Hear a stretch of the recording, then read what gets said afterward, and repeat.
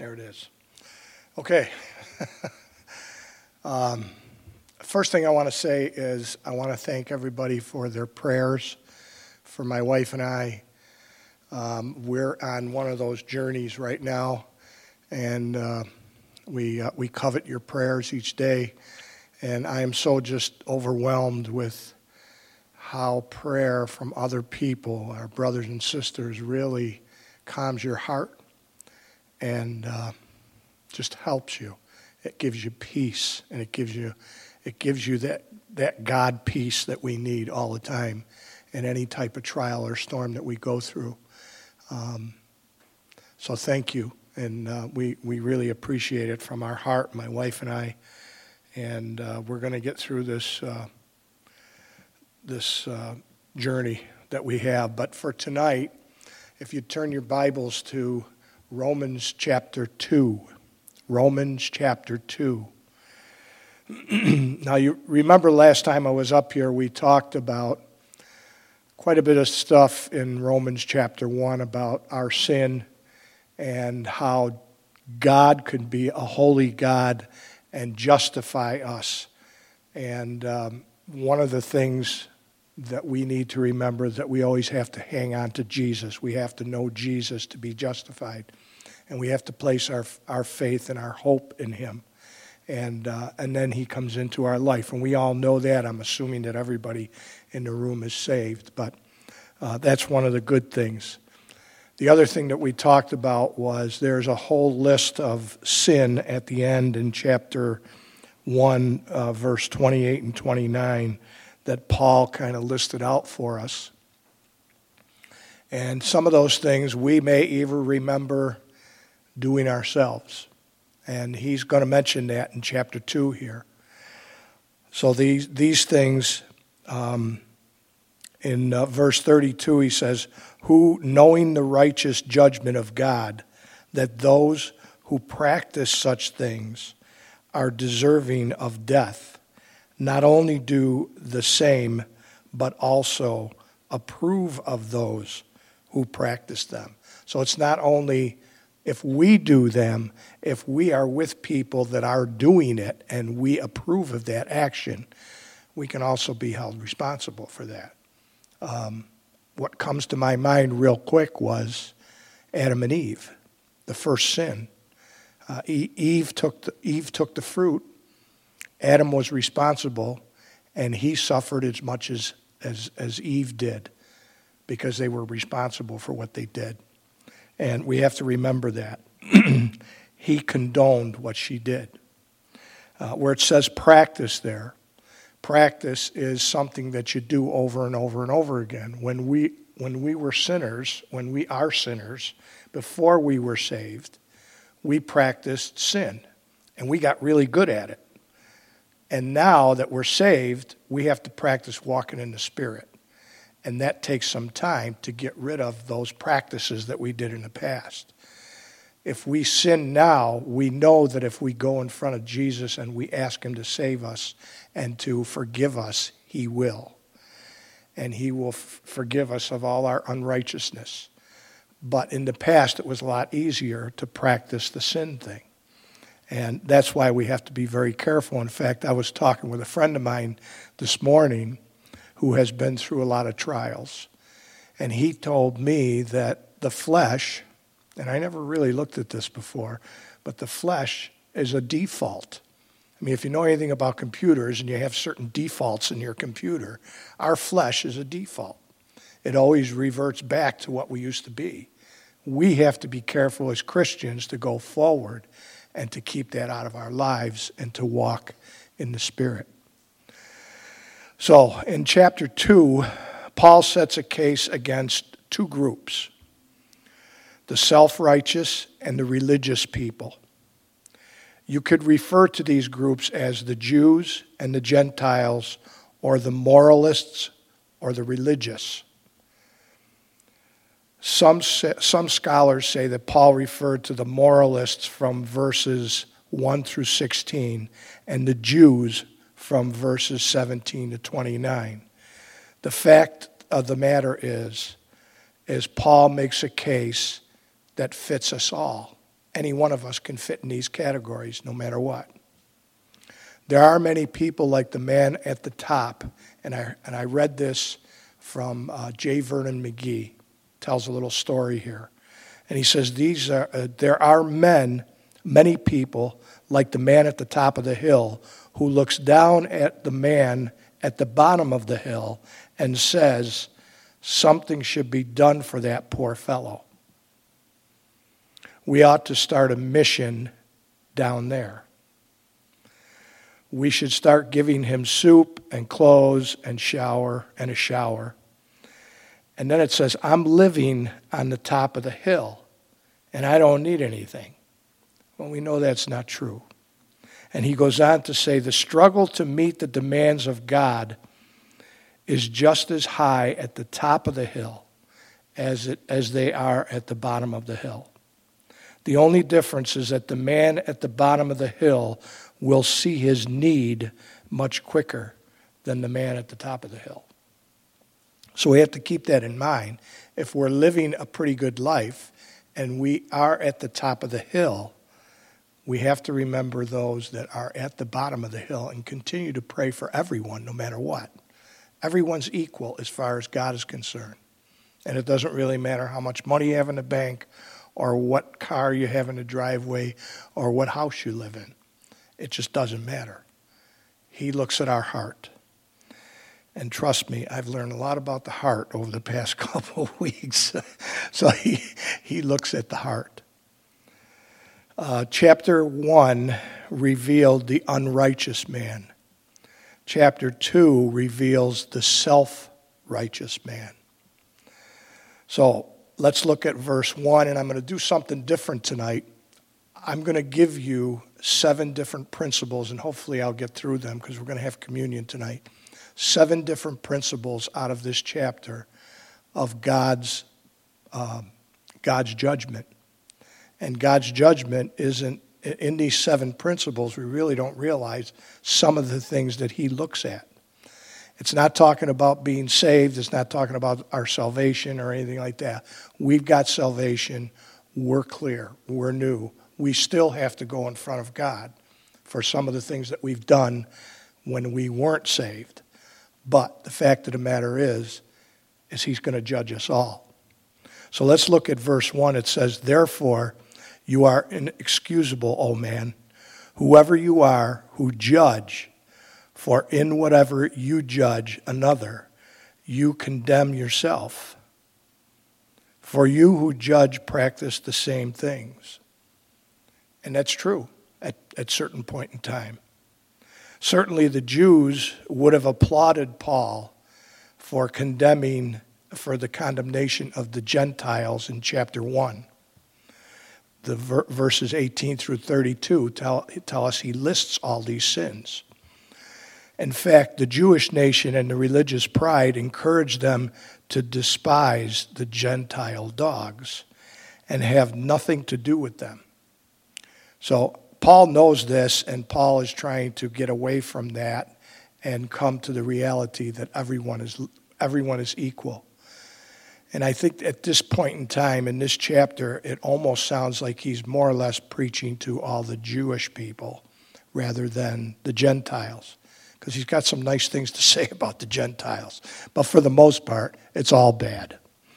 And Paul used this judgmental attitude to prove the guilt of the Jews for the very things they condemned in the Gentiles, they themselves practiced.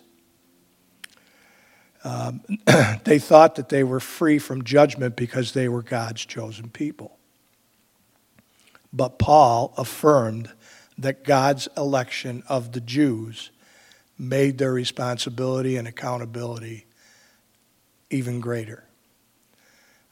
That saying that the more he gives us, the more we're responsible for, the more he allows us to do, is true. But we are responsible for more. Many years I prayed just to come up here and stand behind here and do this. Now I know I've got to be even more accountable because I am doing this. And that's why we talked this morning with Pastor Dave. We get those butterflies in our stomach. And before you come up here, those butterflies are floral because you know what you're doing here is different. And everybody used to say, well, you know, you ministered in the jail and everything else, but that's different. That is just totally different than standing up in front of my brothers and sisters and talking about the Bible. It's just different. So he goes on, and Paul affirms that God's election of the Jews made them more responsible or more accountable. Jesus said in Matthew 7, verse 1 and 2, "Judge not, that you not be judged. For with what judgment you use will be used against you. And with that measurement you will be judged. It will be measured back to you." So Jesus made it clear when he was here that we should not judge others' actions. Can we judge people? As Christians, we need to judge other Christians' activity. We judge righteously. If someone's doing something unrighteous, then we need to bring that to their attention. And we don't condemn them for it because that's not our job. We try to bring it to their attention so that they can go to God and ask for help and ask for forgiveness. Daniel Webster was a great statesman and an orator and loved the Bible. And he was asked in regards to what it was the greatest thought that ever occupied his mind. And he said, "The sense of my individual responsibility to God." Because all of us have an individual responsibility to God. I can't blame my wife in front of God for something I did. It's a responsibility I have personally to God. And that's the way we all are. God is personal. You must meet God as he is, not as we might wish that he is. So many times you hear people say, well, if you say God is love, well, he's love. So we got to look at him as love. So really, we can do whatever we want because he's love, and he's going to love us no matter what. That's not the case. The case is the justification, but we have to meet him where he is. If you have Christ, you have already met God. If you don't have Christ, you still have to face him in his infinite holiness. And you have to face him that facing him will unveil against you at the judgment day. We thank God for our Savior and his word that presents him in the gospel as the only means of attaining eternal life. So we owe everything we have to him, no matter what. It is all about Jesus all the time, and you hear us talk about that all the time, but that's the truth, and it has to be inboard in our heads that it's all about him. To reject the Son of God immediately brings upon a person the judgment of God, and the only verdict here is guilty. So the principles to his punishments are, number one, God judges truth, verses 2, 3, and 4. But we know that the judgment of God is according to truth. And do you think this, O man, you who judge those practicing such things and doing the same, that you will escape the judgment of God? Verse 4 says, or do you despise the riches of his goodness, forbearance, and long-suffering, not knowing that the goodness of God leads you to repentance? God does not have one standard for the Jews and the other for the Gentiles, or any one of us. It's all equal. Whoever reads the list of sins in Romans 1, 29 through 32 can't escape the fact that each person is guilty of at least one of them. In condemning the Gentiles for their sins, the Jews were really condemning themselves. When you point your finger at someone else, what happens? 3 of them are pointing right towards you. Our sins always look worse on somebody else than they do on us. Okay? That wasn't that bad. I stole a candy bar. That wasn't that bad. Okay? There's people that steal candy bars every day. Oh, that's bad. That's terrible. We look on TV and we see these people going into these jewelry stores and stealing jewelry. That's stealing. That's stealing just like stealing a candy bar is. So it's all equal. Paul says in 2 Corinthians 7, verse 1, he said, "Therefore, having these promises, beloved, let us cleanse ourselves from all filthiness of the flesh and spirit, perfecting holiness in the fear of God." So we have to be careful about that. The second principle here is God judges according to accumulated guilt. And this one kind of set me back a little bit. Okay? Verse 5, it says, "But in accordance with your hardness and your impenitent heart, you are treasuring up for yourselves wrath in the day of wrath and revelation of the righteous judgment of God." The cumulative character of continuing impenitence, which means no regret for your sins, this shows that the hardened and ungrateful sinner lays up during the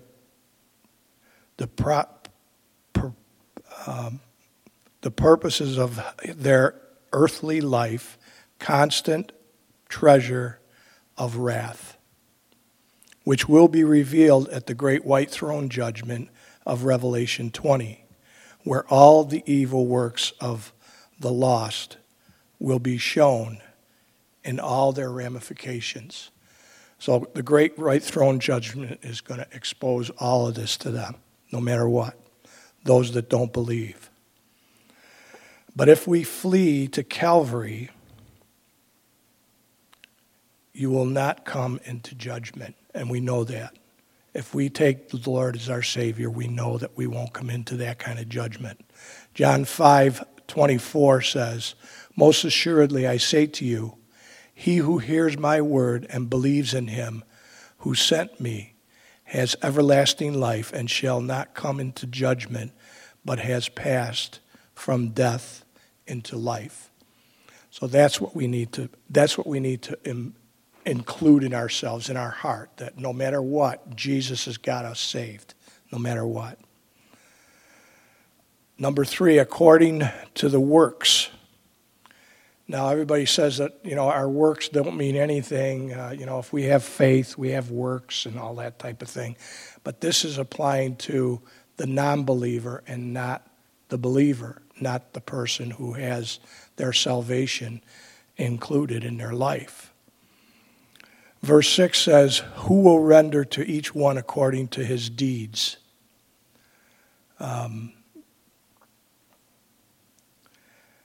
Eternal life to those who be patient, continuous in doing good, seek for a glory, honor, and immorality. But to those who are self-seeking and do not obey the truth, but obey unrighteousness, indignation, and wrath, tribulation and damnation will come to them. On every soul of man who does evil, of the Jew first and also the Greek, but glory, honor, and peace to everyone who works what is good, to the Jew first and also to the Greek. So no matter whether we're saved or we're not saved, these words apply. If we're saved, it's a lot easier to understand this than when we're not saved. And that's an obvious thing because we have the Holy Spirit to explain this all to us. If we try our best to have what Pastor Dave said this morning, the correct attitude and the cooperation with God and the Holy Spirit to be able to carry us through and to not let things bother us so much as what they used to bother us. That's one of my quirks, that I need to sit back and I need to take time, like Pastor Dave said, and let things pass first before we get disrupted about it. Because it's all going to work out no matter what. God is in it and God is in us. It's all going to work out no matter what. In these verses, Paul was not teaching about salvation by good deeds.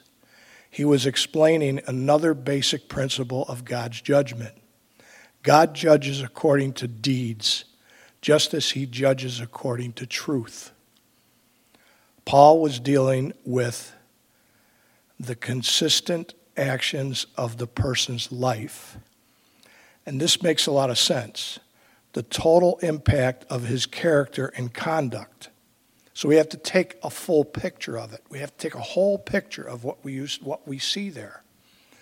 We used to talk when I was an interviewer during the time as a police officer. You sit and you talk with somebody, and there are certain physiological responses to certain things that you watch. That's what we have to see in somebody's life as Christians. And what happens is, there's a couple of good examples here. David committed some terrible sins, but the total emphasis of his life was obedience to God. So if we read about David, we hear David and all his idiosyncrasies and all his sins and all that type of thing. We think to ourselves, well, I'm not going to follow what he does. But his overall character was obedience to God, no matter what he did. He always came back to God, as opposed to Judas, who acknowledged his sin and supplied the money for buying a cemetery for strangers, yet the total emphasis of his life was disobedience. Judas was disobedient, no matter what. He wasn't spiritually walking with the group. He was walking with the group to satisfy himself and nothing else.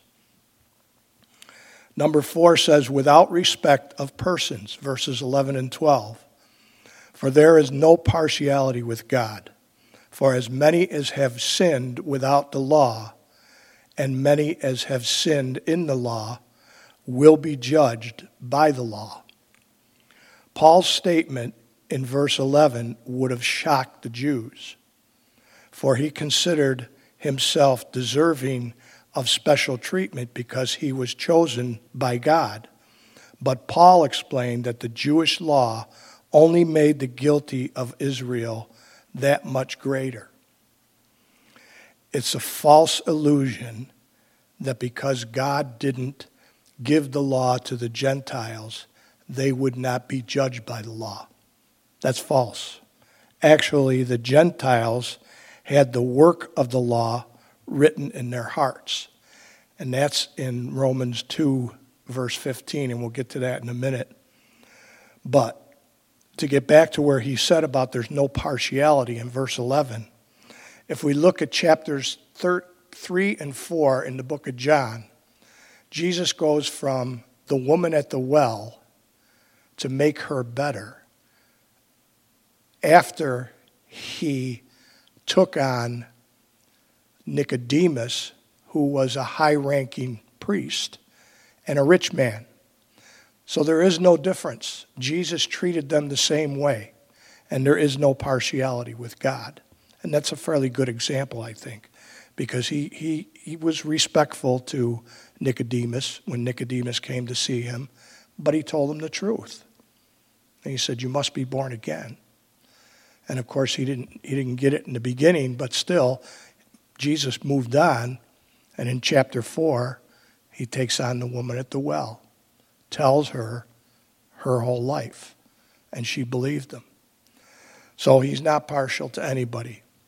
Number 5, according to performance or obedience, not knowledge. Verses 13, 14, and 15. According to performance or obedience and not knowledge.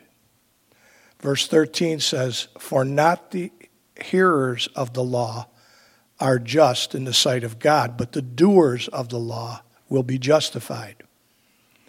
Verse 14 says, "For when Gentiles who do not have the law by nature do the things in the law, these, although not having the law, are a law in themselves, who show the work of the law written in their hearts, their conscience also bearing witness, and between themselves their thoughts accusing or else excusing them." One of the things that I referred to in this particular area was that guy or gal they always talk about on that island that doesn't have a Bible. Okay, they have moral attitudes built right in. God built that right into us. And if they do the right thing, they're going to be, they're not going to be accusing themselves, but excusing them. Okay? So even though they don't have those laws written up, they're still going to, inside, follow that moral compass. Wherever you go, you find people with an inner sense of right and wrong. So we know what's right and wrong. And this inner judge, the Bible calls conscious, our conscience. You also find among all cultures a sense of sin, a fear of judgment, and an attempt to atone for sins and appease whatever gods are feared. The Jews boasted in the law. They were different from their pagan neighbors who worshipped idols. But Paul made it clear that it was not possession of the law that counted, but the practice of the law. Now we know, as everybody else knows, that he didn't make, everybody else that's saved knows or reads the Bible knows that he didn't make the law for us to follow it. We can't follow the law. We just can't do it. And there's 10 commandments, and there's at least one that we can't get over. One or two. Probably most of them. We just can't follow it without Christ. And that's why Christ came, to fulfill all that for us. The Jews looked on the Gentiles as blind, in the dark, foolish, immature, and ignorant. But if God found the depraved Gentiles guilty, how much more guilty were the privileged Jews going to be?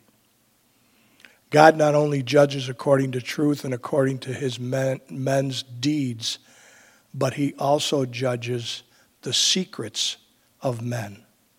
He sees what's in our heart. Number 6, according to the heart's secret, verse 16. In the day when God will judge the secrets of men by Jesus Christ, according to my gospel, Paul tells us. The sixth principle of God's judgment here is that it comprehends the very secrets of man. Within every human heart, in hours of consciousness, there is going to be constant dialogue. We have constant dialogue with ourselves, and I think I mentioned it in the beginning. Our default is our flesh. We constantly have that little angel and that little devil on our shoulders, and there's a constant battle going on. And we have that dialogue with ourselves. As we read in verse 15, the Jewish people had the religion of outward action, not inward attitude. And I'm going to revert again back to what Pastor Dave said this morning about attitude, okay? They may have been moral on the outside, but what about the heart? And we all know that God looks at the heart. God seeks the heart. He doesn't care what we look like, what we do for a living, how we dress. He doesn't care about any of that stuff. He cares about our heart and what's in our heart. Our Lord's indictment of the Pharisees in Matthew 23 illustrates the principle perfectly. God not only sees the deeds, but he also sees the thoughts and the intentions of the heart. In the Sermon on the Mount, we are told that sins can be committed in the heart. In fact, Jesus gives us some examples. In Matthew 5, verse 21 and 22, he says, You have heard that it was said to those of old, You shall not murder. And whoever murders will be in danger of judgment. And he says, But I say to you, that whoever is angry with his brother and without cause shall be in the danger of the judgment. Matthew 5:27 and 28 says, You have heard that it was said to those of old, You shall not commit adultery. But I say to you, that whoever looks at a woman in lust for her has already committed adultery with her in his heart. So we can think up those things, we can covet those things, and we can think those things in our heart. That's why he follows our heart. Paul writes in Romans 7:7, he says, What shall we say then? Is the law sin? Certainly not. On the contrary, I would have not known sin except through the law, for I would not have known covetousness unless the law had said, You shall not covet.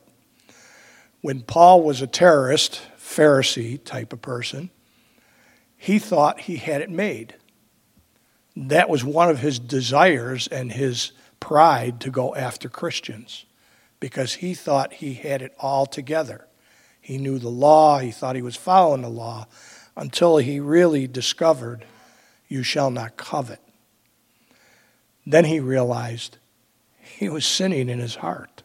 He wasn't necessarily sinning outside, but he was sinning in his heart. And that's what God looks at. That's the most important part. Number 7, and the last one, according to reality, not religious profession. So it's not a profession, it's a reality. God looks at the reality. He doesn't look at how many times we go to church. He doesn't look at how many times we talk about religion. And we all know that religion is the way that man wants to get close to God. That's why there's so many different factions of religion in the Christian life. Every time somebody gets a new idea or somebody disagrees with somebody, they go out and they start a new church. Okay? And that wasn't what he's intended. Our church was built by the Jews and the Jewish men and women. And it started that way, but it grew into all different types of factions and denominations and all that, and he never intended that. So it's not about the religion. It's about the heart, and it's about the reality of the heart. In verse 17 through 24, it says, Indeed, you are called a Jew and rest on the law and make your boast in God and know his will and approve the things that are excellent, being instructed out of the law, and are confident that you yourself are a guide to the blind, a light to those who are in the darkness, an instructor of the foolish, a teacher of babes, having the form of knowledge and truth in the law. You therefore, who teach another, do you not teach yourself? You who preach that a man should not steal, do you steal? You who say, do not commit adultery, do you commit adultery? You who abhor idols, do you rob the temples? You who make your boast in the law, do you dishonor God through breaking the law? For the name of God is blasphemed among the Gentiles because of you, as it is written. So now he's kind of pointing his weapon towards the Jewish people. And he's telling them, look, we were supposed to be an example. And we blew it. We were supposed to be the example for the world, and we blew it. Because we blew it, now he's making the Gentiles the example. And that's what he's really telling them here. Instead of glorifying God among the Gentiles, the Jews were dishonoring God, and Paul quoted Isaiah 52:5 to prove his point. And it says, "Now therefore, what have I heard, says the Lord, that my people are taken away for nothing. Those who rule over them make them wail, says the Lord. And my name is blasphemed continually every day." So they weren't a real good example, and they weren't a real good example for themselves either. The pagan Gentiles had daily contact with the Jews in the business district and other activities, and they were not fooled by the Jews' devotion to the law. The very law that the Jews claimed to obey only indicted them, making it all about them, developing strict rules in the Talmud and the Mishnah. I think the Talmud has something like no work on the Sabbath, and I heard one preacher say that it was 36 different rules that they couldn't do on the Sabbath because they couldn't work. I mean, really goofy things like you couldn't put your slippers on because that was work. You couldn't walk on a sidewalk and step on a crack or you'll break your mother's back or something like that. And it was just bizarre. They were adding all these things to religion, and they didn't need to. I mean, I was just elated, and I think I said this before, but I was elated when I first come here and I just got saved, and I learned that during Lent, I didn't have to eat fish on Friday. I hate fish.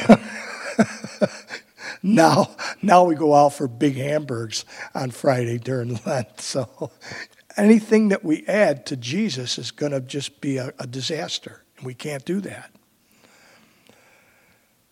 How they prayed, using the temple area business for dealings, sale, and trade like a business district, and how they prayed and showed pain of their fasting on the street corners only during the days when the markets were open. Now, I don't know how true this is, but I heard they used to go mostly out on Thursday mornings because Thursday was the day that the marketplace was open, and they used to park themselves on the corner, and they used to look like they were really fasting hard, and they were praying, and people used to go by and say, "Wow, wish I could be that holy," And that's what they were doing. That's not what God wanted. An example out of Matthew 23 says, Matthew 23, 25 through 28 says, "Woe to you, scribes and Pharisees, hypocrites, for you cleanse the outside of the cup or dish, but inside they are full of extortion and self-indulgence. Blind Pharisees, first cleanse the inside of the cup and dish, that the outside of them may be clean also. Woe to you, scribes and Pharisees, hypocrites, for you are like whitewashed tombs," and I think we've heard that before from Paul, "which indeed appear beautiful outwardly, but inside are full of dead men's bones and all uncleanliness. Even so, you also outwardly appear righteous to men, but inside you are full of hypocrisy and lawlessness." So that's obviously something that we have to avoid. I get convicted all the time on this. My wife makes sure that she reminds me, "Are you acting like you would act at church?" Okay? And I have to confess, there are times when I don't. But I have to get that under control. Attitude. It's your attitude. And that's what counts. And the heart. All of it counts in the heart. Finally, circumcision. Verses 25 through 29. For circumcision is indeed profitable if you keep the law. But if you are a breaker of the law, your circumcision has become uncircumcised.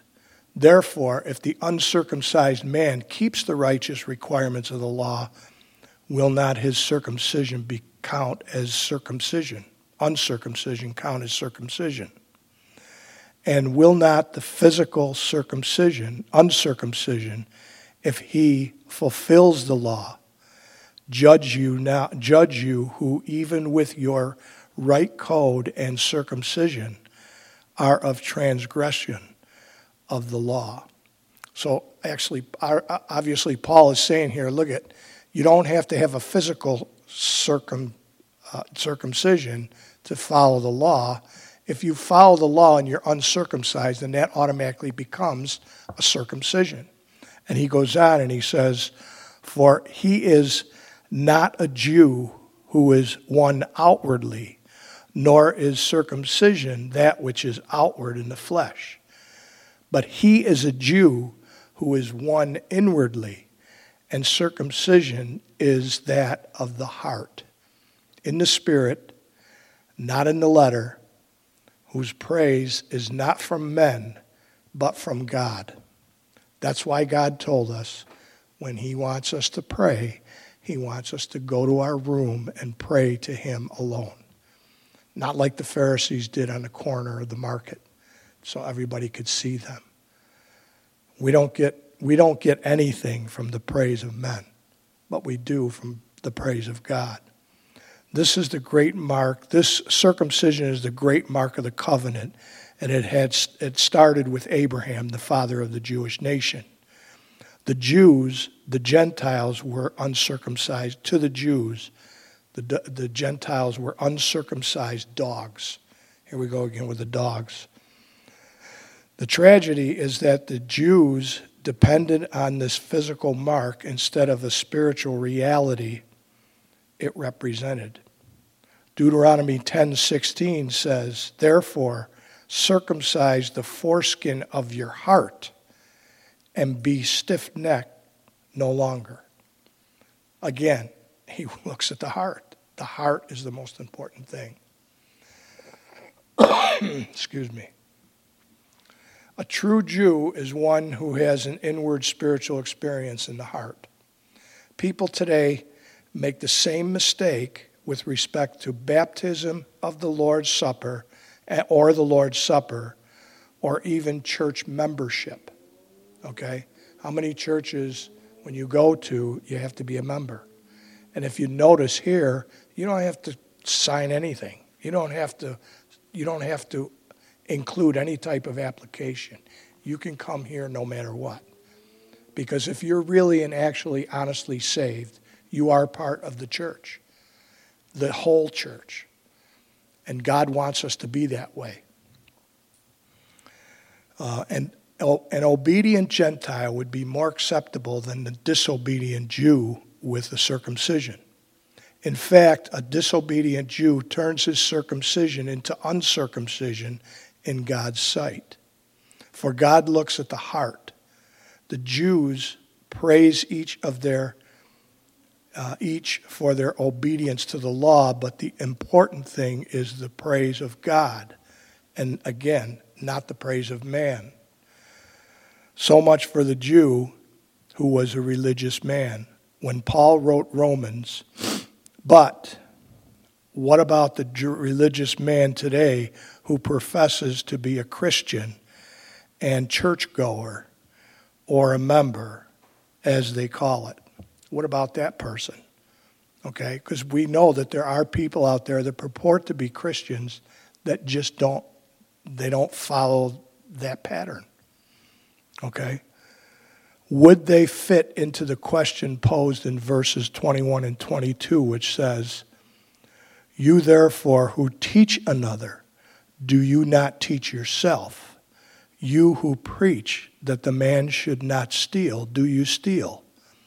You who say, do not commit adultery, do you commit adultery? So, do we practice what we preach? And is there people that don't do that? Absolutely. I mean, we can watch TV and see that. Okay? Do you know some teachers that teach others but refuse to follow their teachings?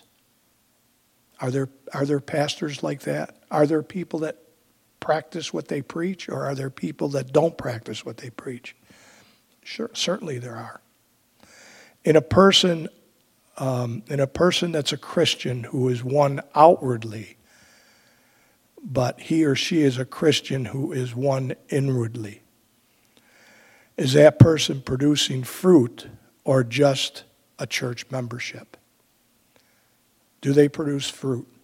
Are we supposed to inspect that fruit? Of course, we're fruit inspectors.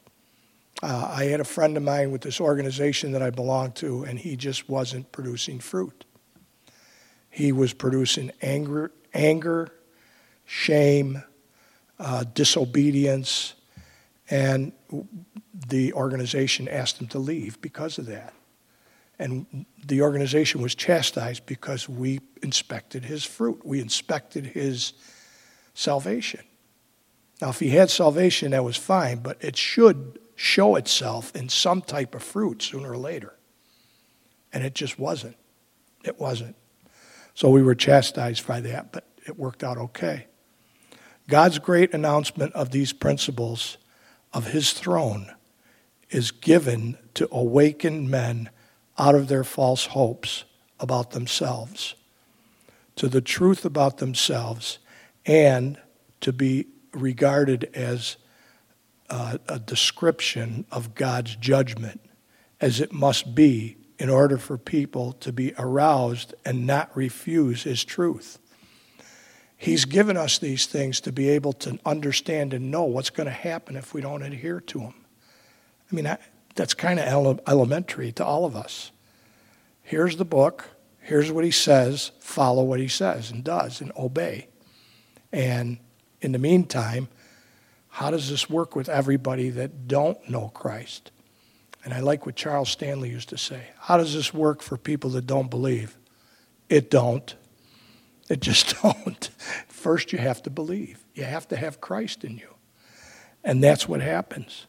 But don't confuse Romans with the Revelation 20.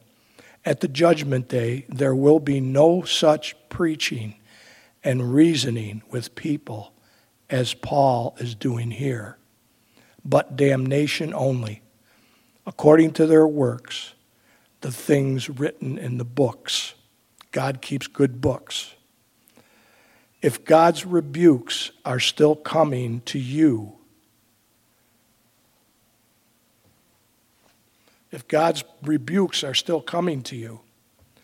there's a sweet hope for you.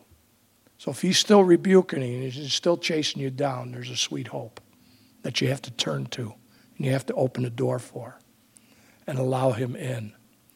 Those that have accepted Jesus Christ as the Lord and Savior will be judged for those things they did not advance the kingdom of.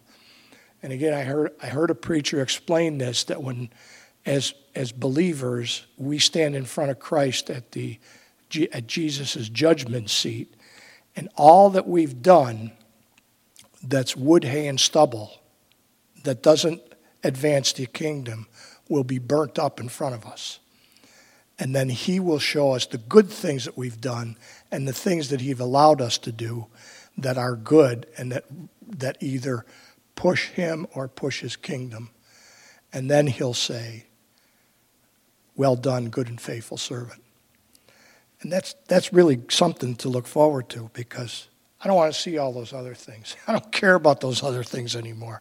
Paul says we need to forget about the past, and we need to forget about that and go forward. Because once we were saved, once we accepted Jesus, we go forward from that, and nothing can ever hurt us after that, no matter what. 2 Corinthians says, This is known as the bema seat or the judgment seat of Christ for us. 2 Corinthians 5:10 says, "For we must all appear before the judgment seat of Christ, that each one may receive the things done in the body according to what he has done, whether good or bad." So we're going to see that. We're going to know that. That's going to be glorious for all of us. Because after we got saved, if we take our attitudes and try to extend the kingdom of God and try to let everybody know about the kingdom of God, then we're doing what he asked us to do. And we reverts back to the Great Commission in Matthew chapter 28. If we advance the kingdom of God, then we're doing what he told us to do and we're being obedient. For unbelievers of Christ, the white throne judgment is explained in Revelation 20:11 through 15, and it says, "Then I saw a great white throne and him who sat on it, from whose face the earth and the heaven fled away, and there was found no place for them. And I saw the dead, small and great, standing before God, and books were open, and another book was open, which is the book of life. And the dead were judged according to their works, by the things which they were written in the book. The sea gave up the dead who were in it, and death and Hades delivered up the dead who were in them. And they were judged according to each one according to his works." Again, it's personal. "Then death and Hades were cast into the lake of fire. This is the second death. And anyone not found written in the book of life was cast into the lake of fire." That is where I do not want to stand, and I'm sure you don't either. I don't want to hear those words. There is no rebukes in that great day, but visitation only. So we're not going to be able to say a thing when we're judged, all of us.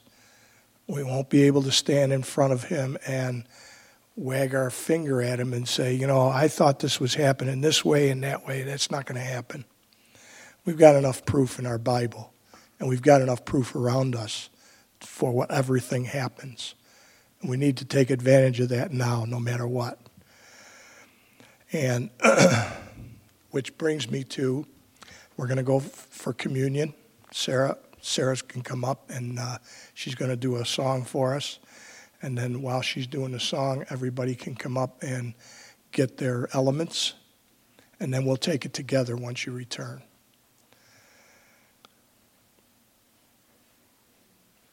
And I'm confident that Sarah's already got a song for us prepared.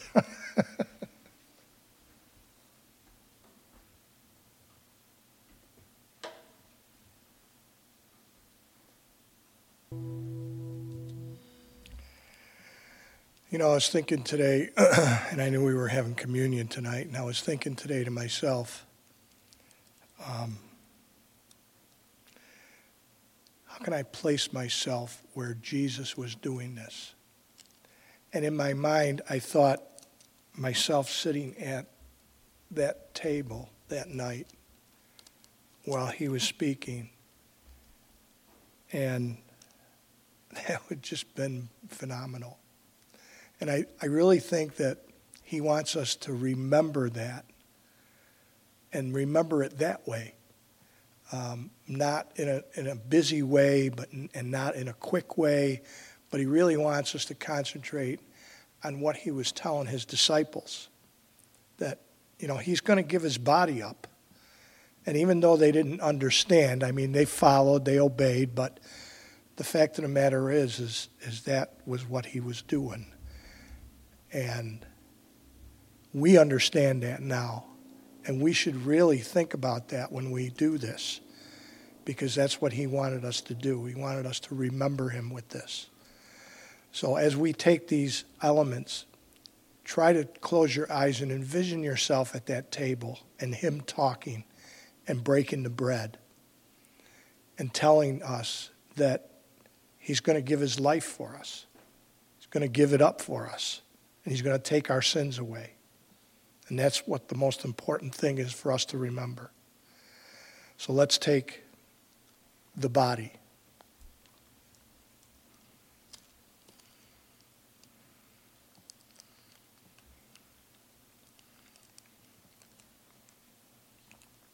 Then they took the wine and they passed it around the table.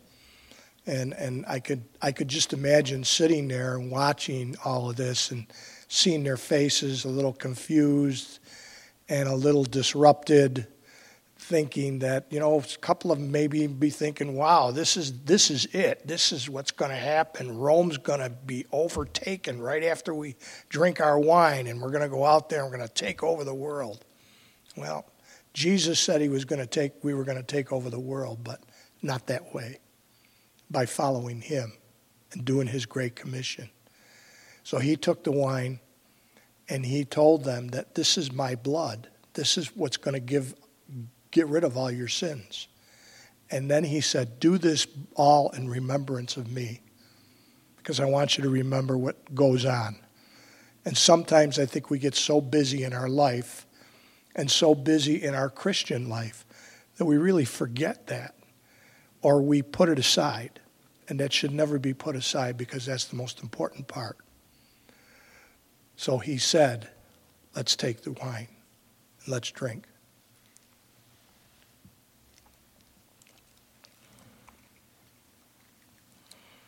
And I got something here, and I know I have time here, but I want to read this. And it's about Jesus. Some of you may have heard this before, but I always keep this close to my heart, and it says, for me to live is Christ. Is it possible to sum up an entire existence with one word? Jesus. He's the Alpha and the Omega, the first and the last, the same yesterday, today, and tomorrow. The one who was and is to come. Jesus, who is he to me? He is the Prince of Peace who calms my soul. He is the Good Shepherd who guards my soul. He is the great High Priest who redeems my soul. He is the King of Kings who governs my soul. He is the great prophet who illuminates my soul. He is the beloved who loves my soul. He is the judge of the living and the dead who vindicates my soul. He is the resurrection and the life who preserves my soul. He is the great I am who assures my soul. Jesus, King of glory, King of the ages, King of all the earth, King of kings, my King. Jesus, enough, more than enough. When I'm hungry, he is the bread of life that feeds me. When I'm lost, he is the way that leads me home. When I'm trapped, he's the door to freedom. When I'm uncertain, he's the rock. When I'm speechless, he is the word. When I'm in despair, he's the bright and morning star. When I'm soiled, he is the Lamb of God who washes away my sins. When I'm afraid, he is the Lion of the tribe of Judah. When I'm impoverished, he is the unspeakable gift. When I'm in the dark, he is the light. He is the Lord of glory, Lord of hosts, Lord of all, my Lord. To him alone belongs the name above all names. Father, we thank you for this time that you've given us, and we thank you for all the words that you give us in your word. The direction, the knowledge, excuse me, and everything that's incorporated with it, Lord. Most of all, Lord, we thank you for your love. Your love reaches far beyond anything that we can ever imagine. We thank you for that, Lord, that we can have the love that we really never and truly find in this life, but we know that you will give it to us always, no matter what, in a continuing way in your kingdom here and in your kingdom in heaven. We thank you for your love, Lord. We thank you for all that you've given us and done for us. And we just love you, Lord. We thank you, and I pray, Lord, that my brothers and sisters here make it home safely, and that you bless them and their families, and give us all peace, Lord, your peace. We thank you and we love you. In Jesus' name we pray. Amen.